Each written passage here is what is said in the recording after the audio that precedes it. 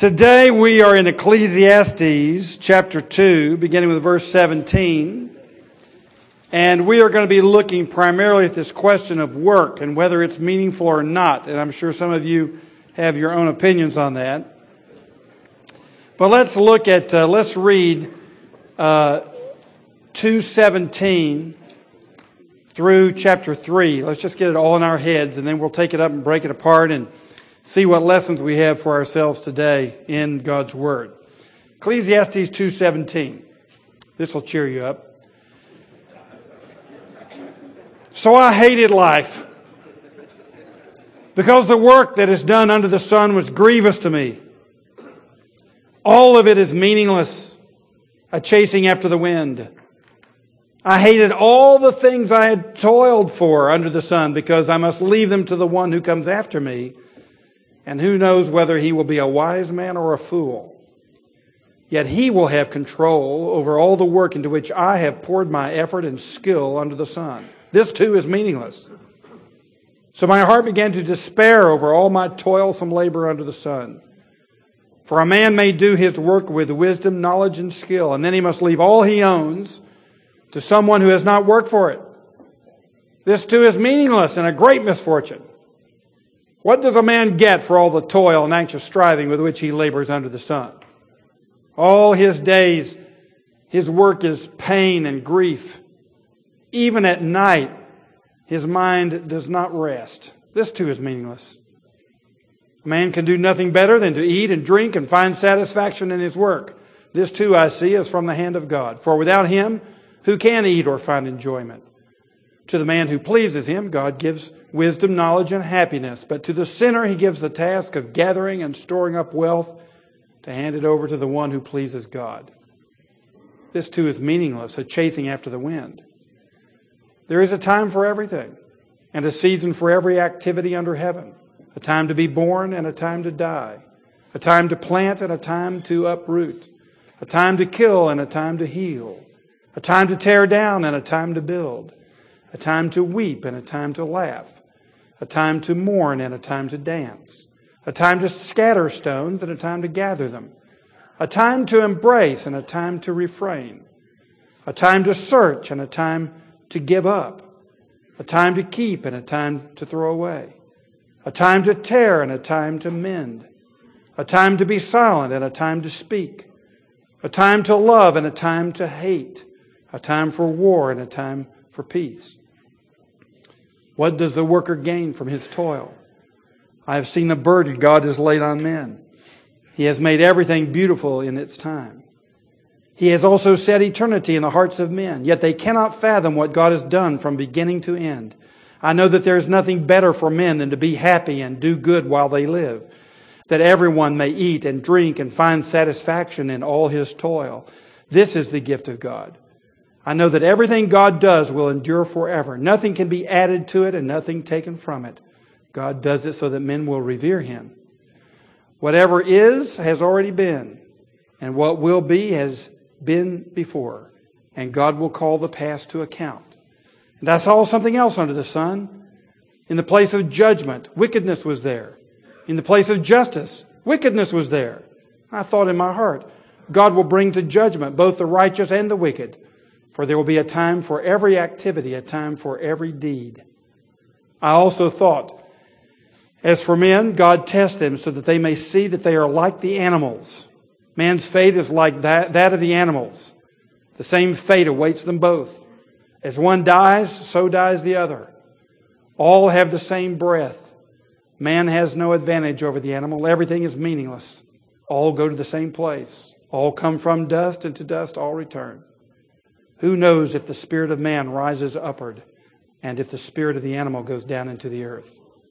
So I saw that there is nothing better for a man than to enjoy his work, because that is his lot.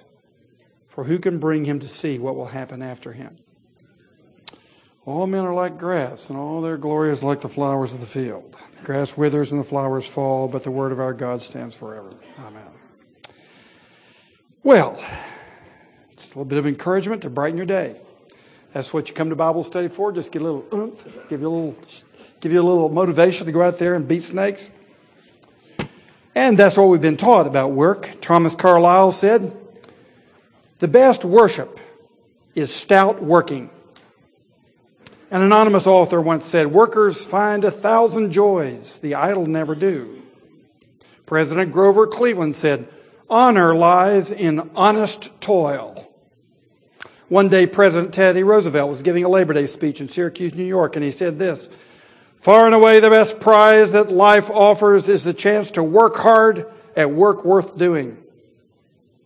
Robert Louis Stevenson, one of our poets, said, "I know what pleasure is, for I have done good work." Ralph Waldo Emerson said, "Every man's task is his life preserver." And the famous Thomas Alva Edison said, "I never did a day's work in my life. It was all fun." Here's what Solomon in Ecclesiastes teaches us. This is Roman numeral 1. Without God, work sucks. Yes, the preacher said it. Without God, work sucks. So I hated life because the work that is done under the sun was grievous to me. So much for Thomas Alva Edison and Ralph Waldo Emerson. All of it is meaningless, a chasing after the wind. Why? Look at A. Meaningless work causes us to hate our wealth. Meaningless work causes us to hate our wealth. We end up hating the fruit of our labor because of the meaninglessness of our work. Why? Well, look at verse 18.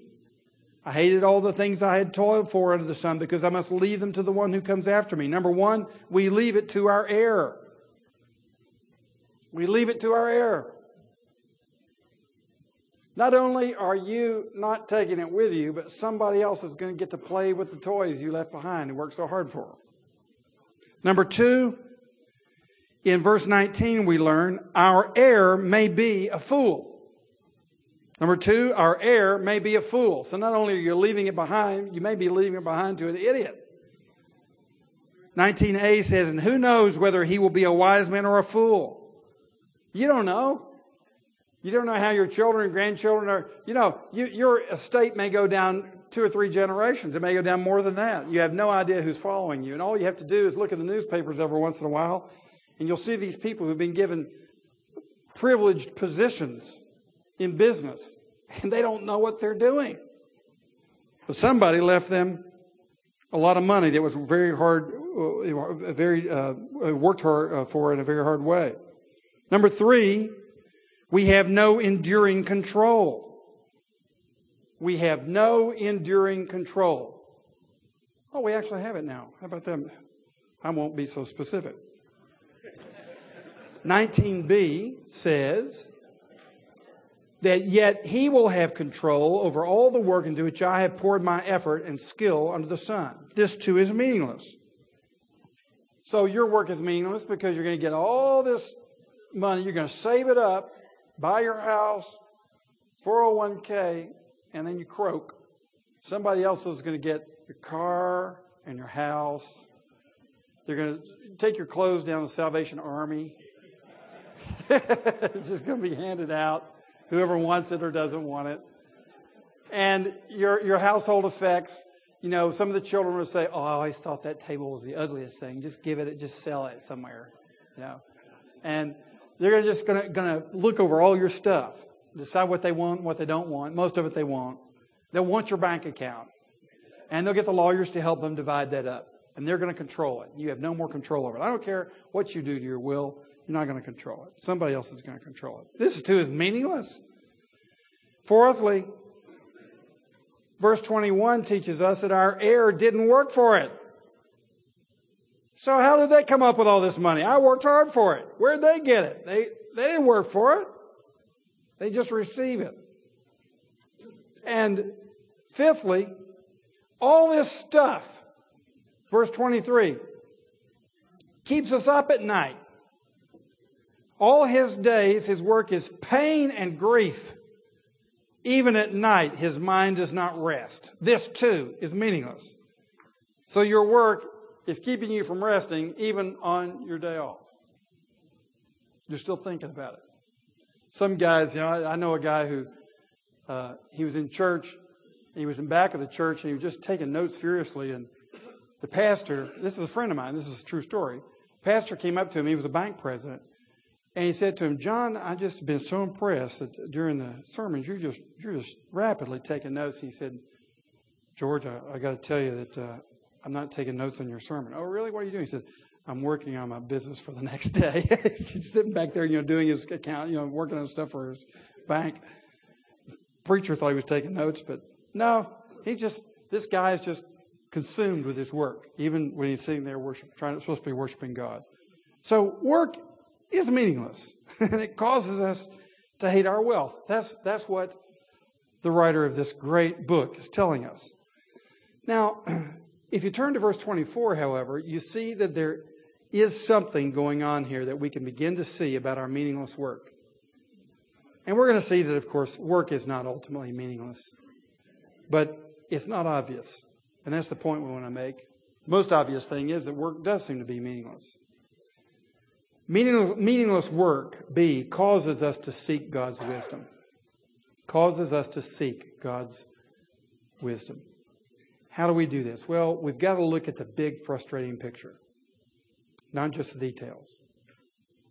It says here, verse 24, a man can do nothing better than to eat and drink and find satisfaction in his work. This too I see is from the hand of God, for without him, who can eat or find enjoyment? Verses 24 and 25. So this phrase, a man can do nothing better, is a common phrase in Ecclesiastes. And what it's basically saying is, you're not going to find ultimate meaning in your work. That's the problem. And some of us are trying to find our identity in our work. We're trying to find our joy in our work. We're trying to find all of our relational needs and social needs met in our work. We're trying to drain everything we can out of our work. It becomes completely meaningless. And you'll even hate the work itself.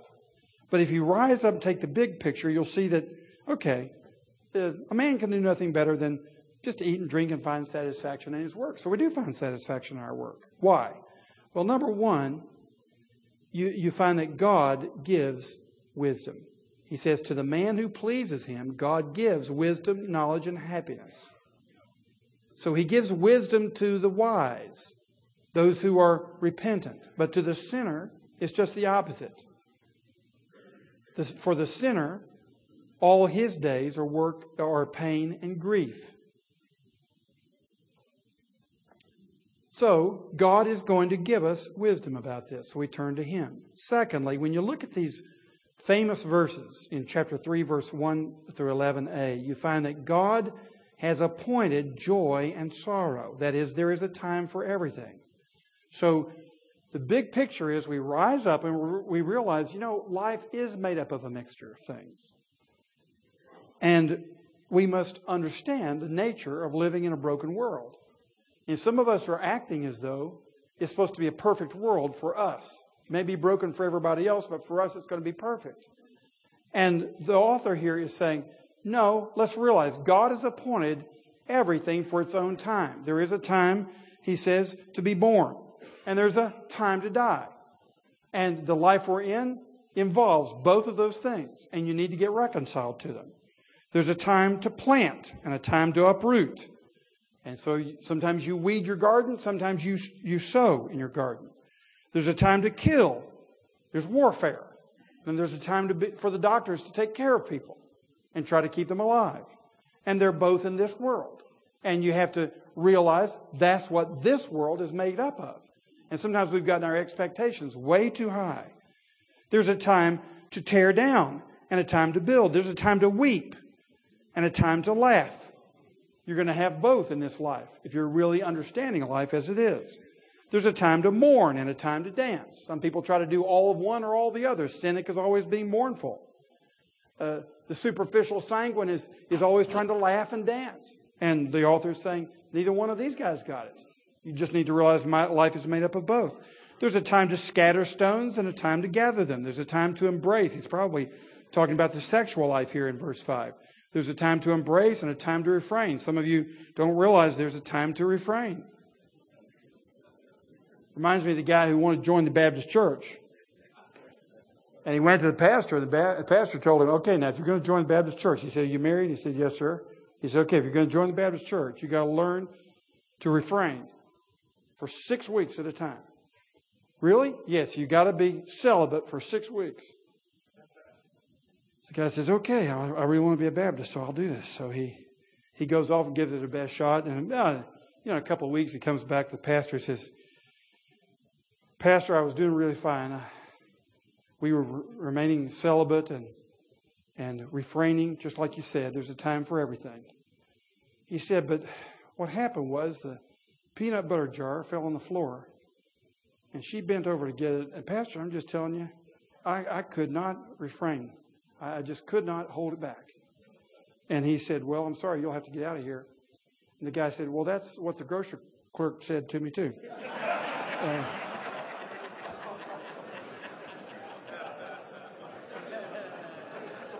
So there is a time to embrace and a time to refrain. In your grocery store, it's time to refrain. A time to search and a time to give up the search. A time to keep and a time to throw away. Believe me, there's a time to throw stuff away. My wife cannot believe the old magazines I've got stored up in all these big canisters. What are you going to do with these things? She needs to memorize Ecclesiastes 3:6. A time to keep and a time to throw away. A time to tear and a time to mend. A time to be silent. Oh, that's my verse. And a time to speak. A time to love and a time to hate. A time for war and a time for peace. So what the author is saying is you have to realize God has appointed both joy and sorrow. And you will have to enter into both. And if life seems meaningless to you because it's not always happy, that's your problem. Rise up to 30,000 feet, see what this world is made of. Is made up of all these moments. There is a time for everything. And he says, verse 11, He has made everything beautiful in its time. That word beautiful could just be appropriate. He's made everything appropriate for its time. So God has decreed this. He's in it all. And so whether you're weeping or laughing, He's in it. So meaningless work causes us to seek God's wisdom. And God gives wisdom. And God teaches us that He has appointed joy and sorrow. But notice in verse 11b, God has put eternity into our hearts. It's a wonderful verse. He has also set eternity in the hearts of men. So basically, we live in a world that is mixed with blessing and cursing. It's mixed with sorrow and joy. But in our hearts, we have eternity, which causes us to keep hoping for perfection. You see the tension? We live in an imperfect world, and yet we've been given the down payment of perfection already in our hearts. He's put it in our conscience that we were made for something, and that this world was made for something better than what we're seeing. So we have to understand where the tension is coming from. Because there's something of eternity already in time in our own hearts. And yet we're living in a time-bound world. And there's a sense in which we're trapped in a world that our consciences is not they're not comfortable with it. So God has put eternity in our hearts. God has done that. And fourthly, notice in verse 12 and 13, God then gives satisfaction in our work. He says, I know that there is nothing better for men than to be happy and do good while they live, that everyone may eat and drink and find satisfaction in all his toil. This is the gift of God. Now, this is a hint at something. We may ask ourselves after having read chapter 2, how in the world do you find satisfaction in your work? And when you look how frustrating it is, all this stuff we're earning from whatever we're doing, we're not going to be controlling. We're going to be passing it down to someone who didn't work for it, and we don't know whether they're going to use that for good or ill. How frustrating, how meaningless. And yet he says here, we're supposed to find satisfaction in our work. Well, turn to 1 Corinthians 7, which will be found on page 1851 in your Bible.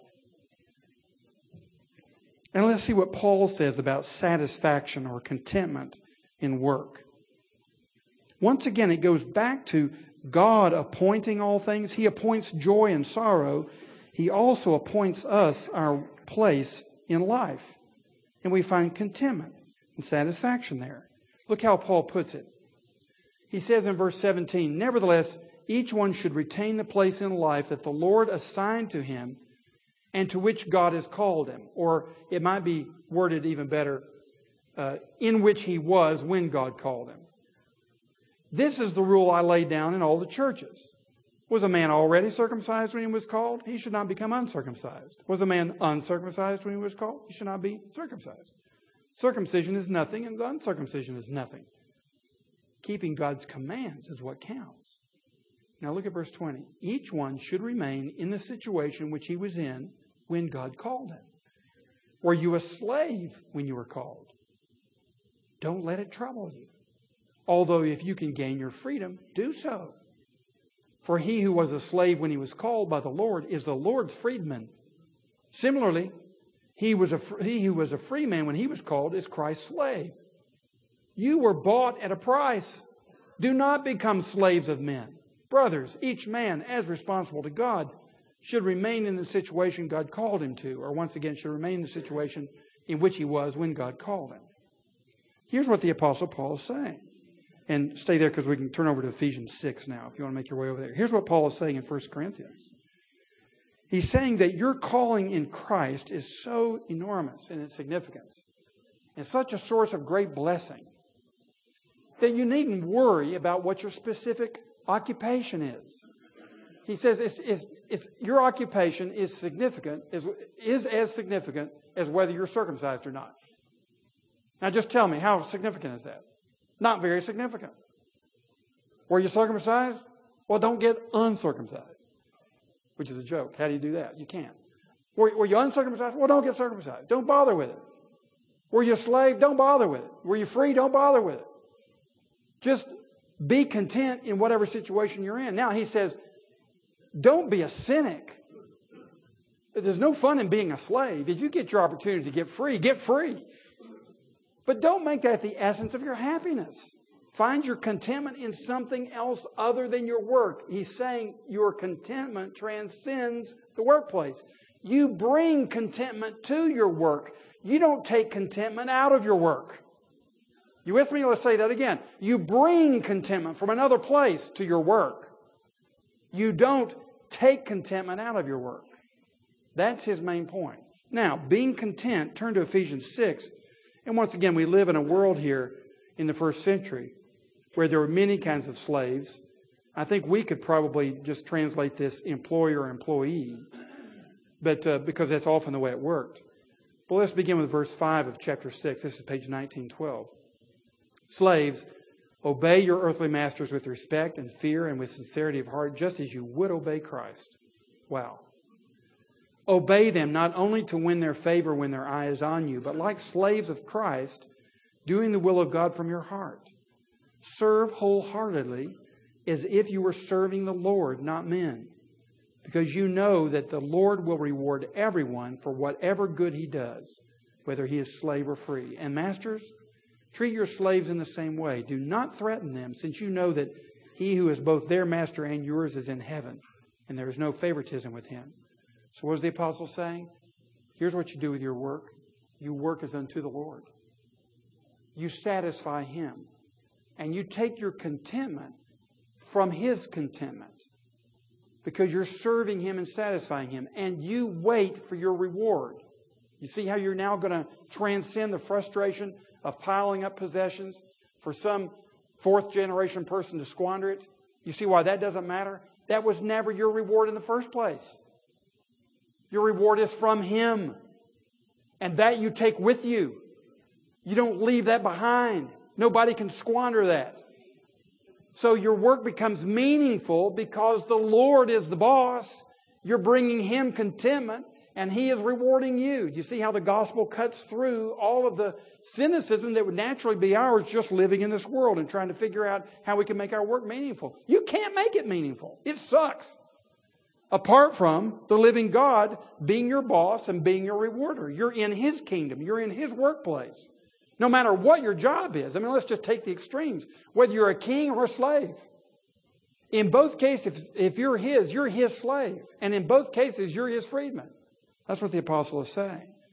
And that's what brings vitality and energy and vision and purity and power and satisfaction to not only our work, but to our workplace through us. We're the people who bring in a very different mindset into that workplace. So God gives satisfaction in our work. You can see a little bit of it in Ecclesiastes. You can see a whole lot of it when it comes to the New Testament teaching on work. Fifthly, back to Ecclesiastes now. Page 1037. Your Bible probably automatically opens there by now. Verses 14 and 15, we'll see this. God's sovereignty elicits man's reverence. Notice what he says in verse 14. I know that everything God does will endure forever. Nothing can be added to it. Nothing taken away from it. Skip down to verse 15. Whatever is has already been, and what will be has been before. So basically, the author is saying, it is what it is, he's saying. And it's not going to change. It's going to endure like this until the end of the world. Why would God do this? Well, last part of verse 14, God does it so that men will revere Him. The word there is for fear, so that men will be in awe of Him. They will reverence Him. They will be awestruck by Him. They'll bow down to Him. They'll worship Him. So, in a way that only God's wisdom could explain, the reason for all this mess that we're in is so that we'll worship Him. You can go into the woods and contemplate that for a full day, and you won't come out and exhaust the meaning of that verse. If you think about everything in this life, the meaning of it is that God wants us to worship Him. And you can take everything in your life, I mean everything, all of your joys and all of your sorrows, and all of the cussed confusedness about life.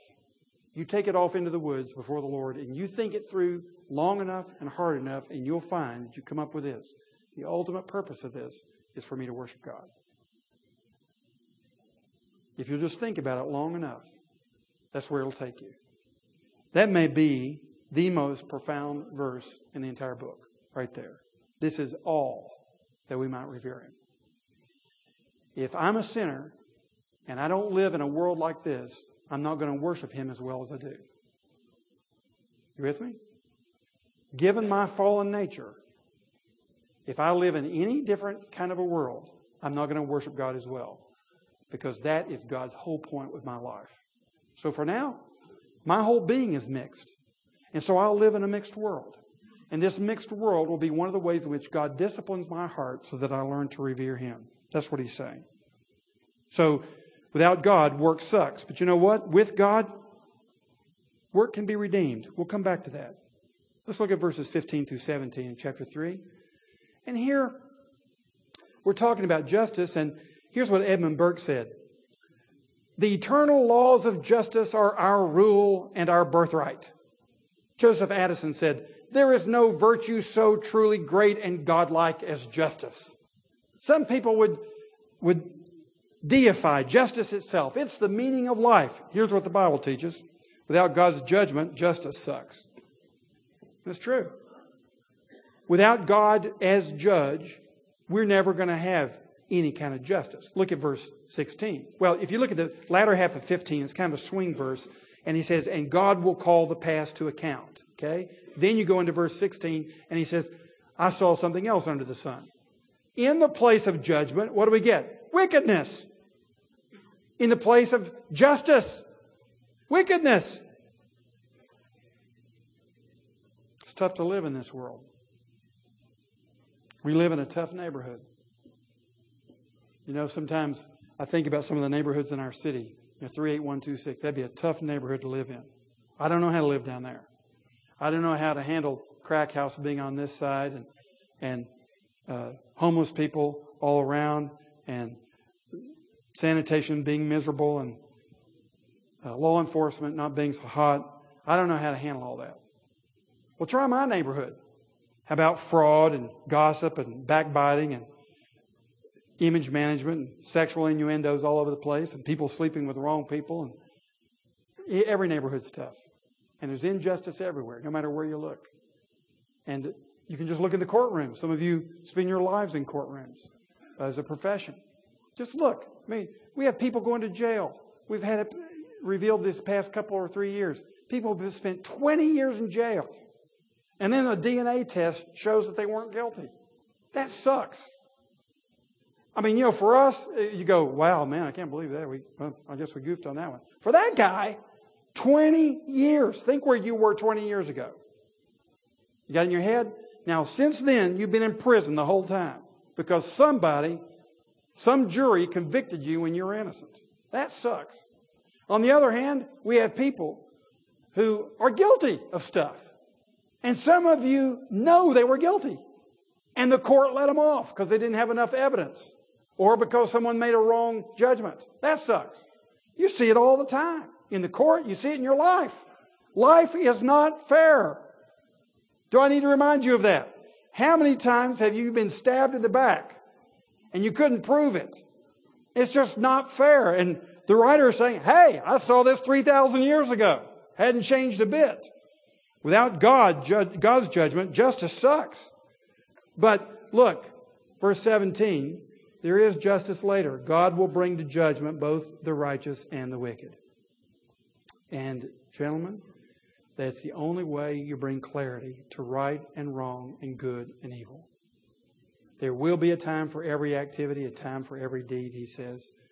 So there will be a time when God brings everything under judgment. Once again, how do you face a world that is unfair? How do you face a business that is unfair? A marketplace that is unfair? A city that is unfair? Politics that are unfair? How do you face it? There's only one way. And you see it once again in the epistles of Paul. How in Romans 12 he talks about how you transcend the hatred, divisiveness, and unfairness of this life. You wait until the coming day of judgment. So you're not deriving your satisfaction for justice out of this life. Once again, you're bringing contentment and satisfaction and justice and bringing it to this broken life. Because you have a transcendent mentality. You have an eternal mentality. You know that things are going to be taken care of one day. Everything is going to be made right. And all the sinners will be punished. And all of God's people will be vindicated. You know that's going to happen. So you have peace and contentment in the midst of a broken world. So without God's judgment, justice sucks. But you know what? With God's judgment, there is justice. And we delight ourselves in it. Now, thirdly and lastly, we want to talk about this whole idea of death. And let me just quote a few more people here. Socrates says this: "No man knows whether death may not even turn out to be the greatest of blessings for a human being, and yet people fear it, as if they knew for certain that it is the greatest of evils." John Greenleaf Whittier said, "God calls our loved ones, but we lose not wholly what He hath given. They live on earth in thought and deed as surely as in heaven." Benjamin Franklin says, "Death is as necessary to the Constitution as sleep. We shall arise refreshed in the morning." Here's the Bible's view. Without eternity, death sucks. It really does. And you can John Greenleaf Whittier your funeral all you want to, and you can Benjamin Franklin and Socrates your funeral all you want to. It sucks. And this is what the author is saying. Verse 18 through 20, we die like animals. You know, I buried my dog last year. In fact, I buried 2 dogs. Well, I actually only buried one. The other one my son took off to the vet to put her to sleep. But the first one I buried, it was not a happy experience. Her name was Allie. And Allie knew her time was coming, so she kind of crawls up under the house, under the porch. You know how it goes. They're just kind of getting away from humanity, getting away from people and other dogs, her little fellow dog there. And she just was, and she couldn't move. She couldn't even lift her head. And so, Allison, my wife, is, trying to give her water and get her to do something. And I'm going, oh, this is pitiful. So the next morning, the dog dies. So what do? I go out and get my mallet, and I dig a big hole, in the back of the yard. And I didn't do it deep enough. So I put Allie in it, and she was still sticking over. So dragged her back out, dug the hole a little deeper. And she was, Allie overate, so she's a big fat dog. I couldn't carry her, like you should, carry the dog. I dragged her, and so I just took her by her, I got 2 legs in this hand, 2 legs in this hand. I just dragging her on the ground, So I put her in the hole, and it wasn't big enough, so I dragged her back out, dig the hole a little bit more, drag her in. And then I put some dirt on top of it, got it all covered up, and took the dirt, had the grassy clods on it, put them on top, so it looked decent and in order, like a good Presbyterian funeral. And then, my wife comes out, and I get the prayer book, and we thank God for Allie, And my wife believes that animals go to heaven, and I'm more like Ecclesiastes. I think the dog just died, So I don't promise anything about resurrection, to the dog. We just thank God for Allie, and we're crying. You're all crying. We're going to miss Allie. And then it rains the next day. Yeah, it wasn't pretty. So we have to dig up, and put a little bit more dirt on there. And I put a few things on top of it to weigh it down. So that summer, I'm mowing the grass going around that thing, just hoping that Allie doesn't come out of it and bark at me or something. And I think it's okay now. I think she's safely down underneath there. And I'm thinking, Wilson, that's the way it's going to be with you. They're probably just going to drag you out, Dig a hole a couple times, And it'll rain, and you'll start floating to the top, and they'll put things back on it. And this is the way it's going to be. And it's just sad. This is what Ecclesiastes says. We die like animals. And sometimes, guys, I think you're living your life as though it ain't going to happen. You think it's not, especially the younger you are, you just don't think about it. It's not going to happen to me. Oh, yeah, it is too. It's going to happen. In fact, one of you last week sent me a little CD with a suggested theme song for Amen on Ecclesiastes. And I looked up that song. It was nice on the CD, but we looked it up on YouTube, and I thought you might enjoy this little version. Let's make this the Amen theme song for Ecclesiastes, our study in Ecclesiastes. Let's roll it. Do you have that, Rob? Can somebody play that? Let's see if we can get it on here. If not, we'll do it next week. Hello? I think he's downstairs. Somebody going to play it? Okay, you're going to go check. All right? Meanwhile, back at the ranch, Plato said this, and this was a Platonic view of body and soul, that your soul is eternal. It's immortal. And, of course, some of the first century classical thinkers thought that it was actually divine. And what happened was the tragedy of being in this life is your soul, your immortal soul, which is perfect, is trapped in this body.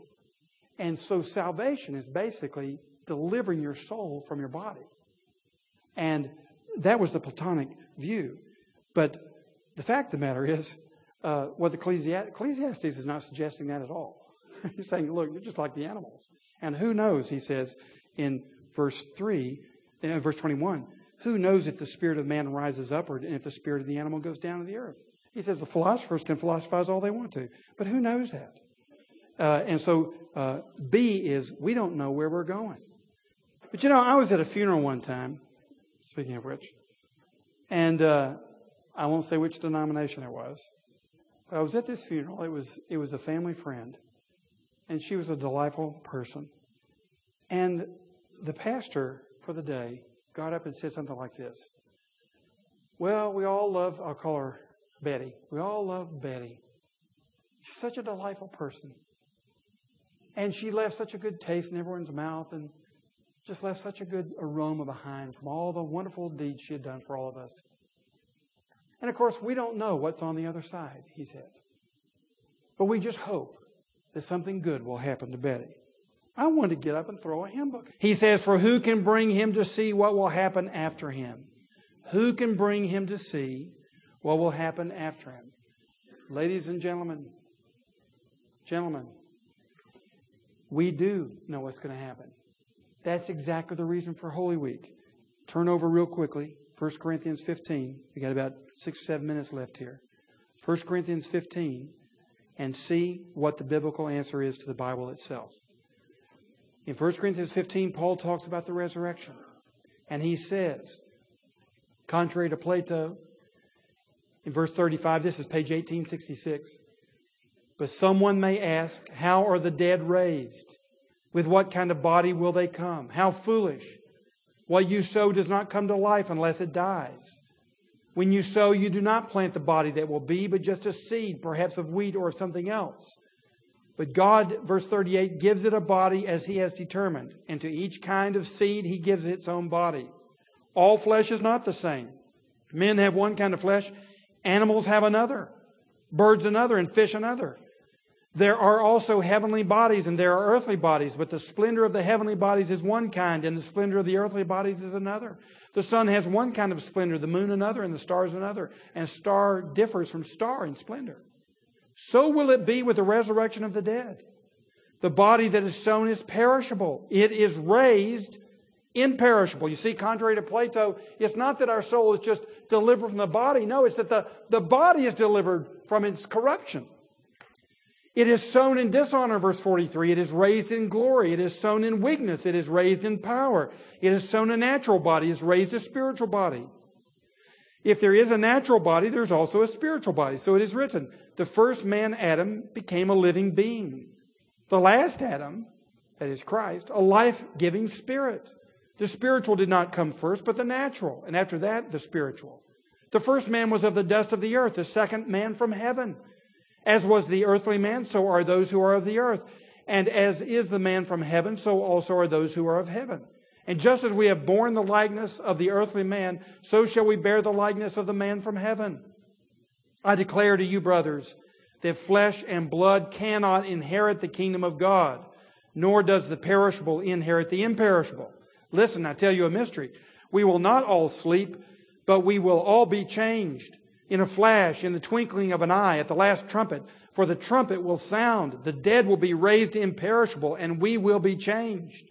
For if the perishable must clothe itself with the imperishable, and the mortal with immortality, when the perishable has been clothed with the imperishable, and the mortal with immortality, then the saying that is written will come true, death has been swallowed up in victory. Where, O death, is your victory? Where, O death, is your sting? The sting of death is sin, and the power of sin is the law. But thanks be to God, He gives us the victory through our Lord Jesus Christ. Now look at verse 58. This is what this all has to do with your work. Therefore, my dear brothers, stand firm. Let nothing move you.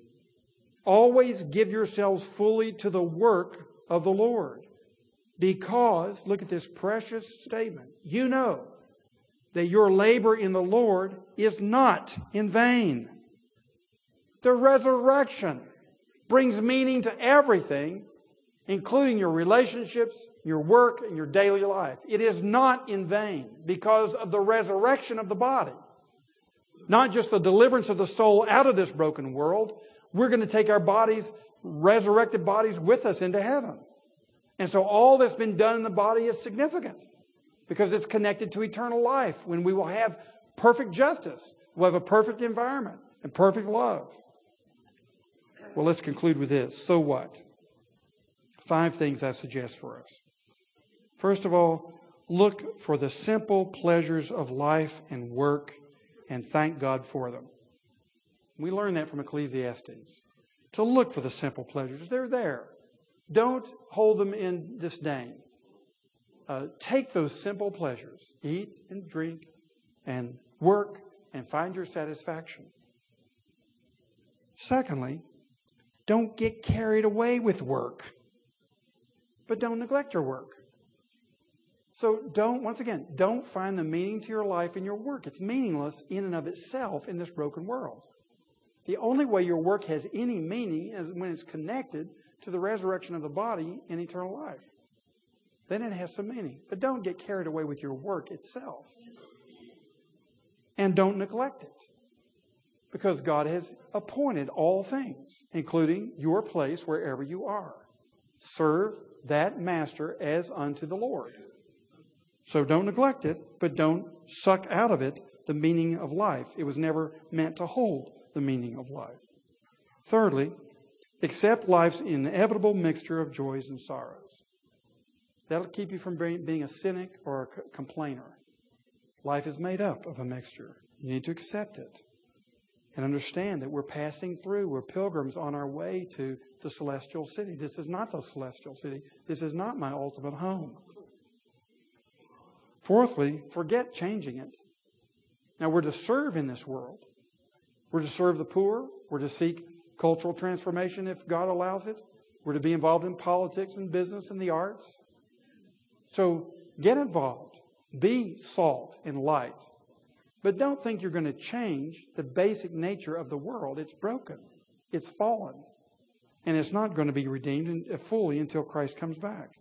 And fifthly, don't forget, the main point of it all is fear the Lord. Reverence Him in everything, regardless of the circumstances. And the purpose of every circumstance is to lead us to revere Him. So, is work meaningless? Well, it would be, except for Easter Sunday, the resurrection of Jesus Christ and the resurrection of the men who put their faith in Him. Let us pray. Father, we thank You for the truth of Your Word, which sheds light on every event of every day. And we confess that we often live those moments without consulting You and even consulting our own memory bank of the Scripture lessons You've taught us through the years. But our prayer today is that we may go into the world as men who are sons of the resurrection, who know whose we are, we know whom we serve, and we know where we're going. So that from our hearts comes meaning that we now bring to every home, every workplace, every church, every neighborhood. Please make of us the salt and light You mean for us to be. We pray in Jesus' name. Amen. You're going to die. See you.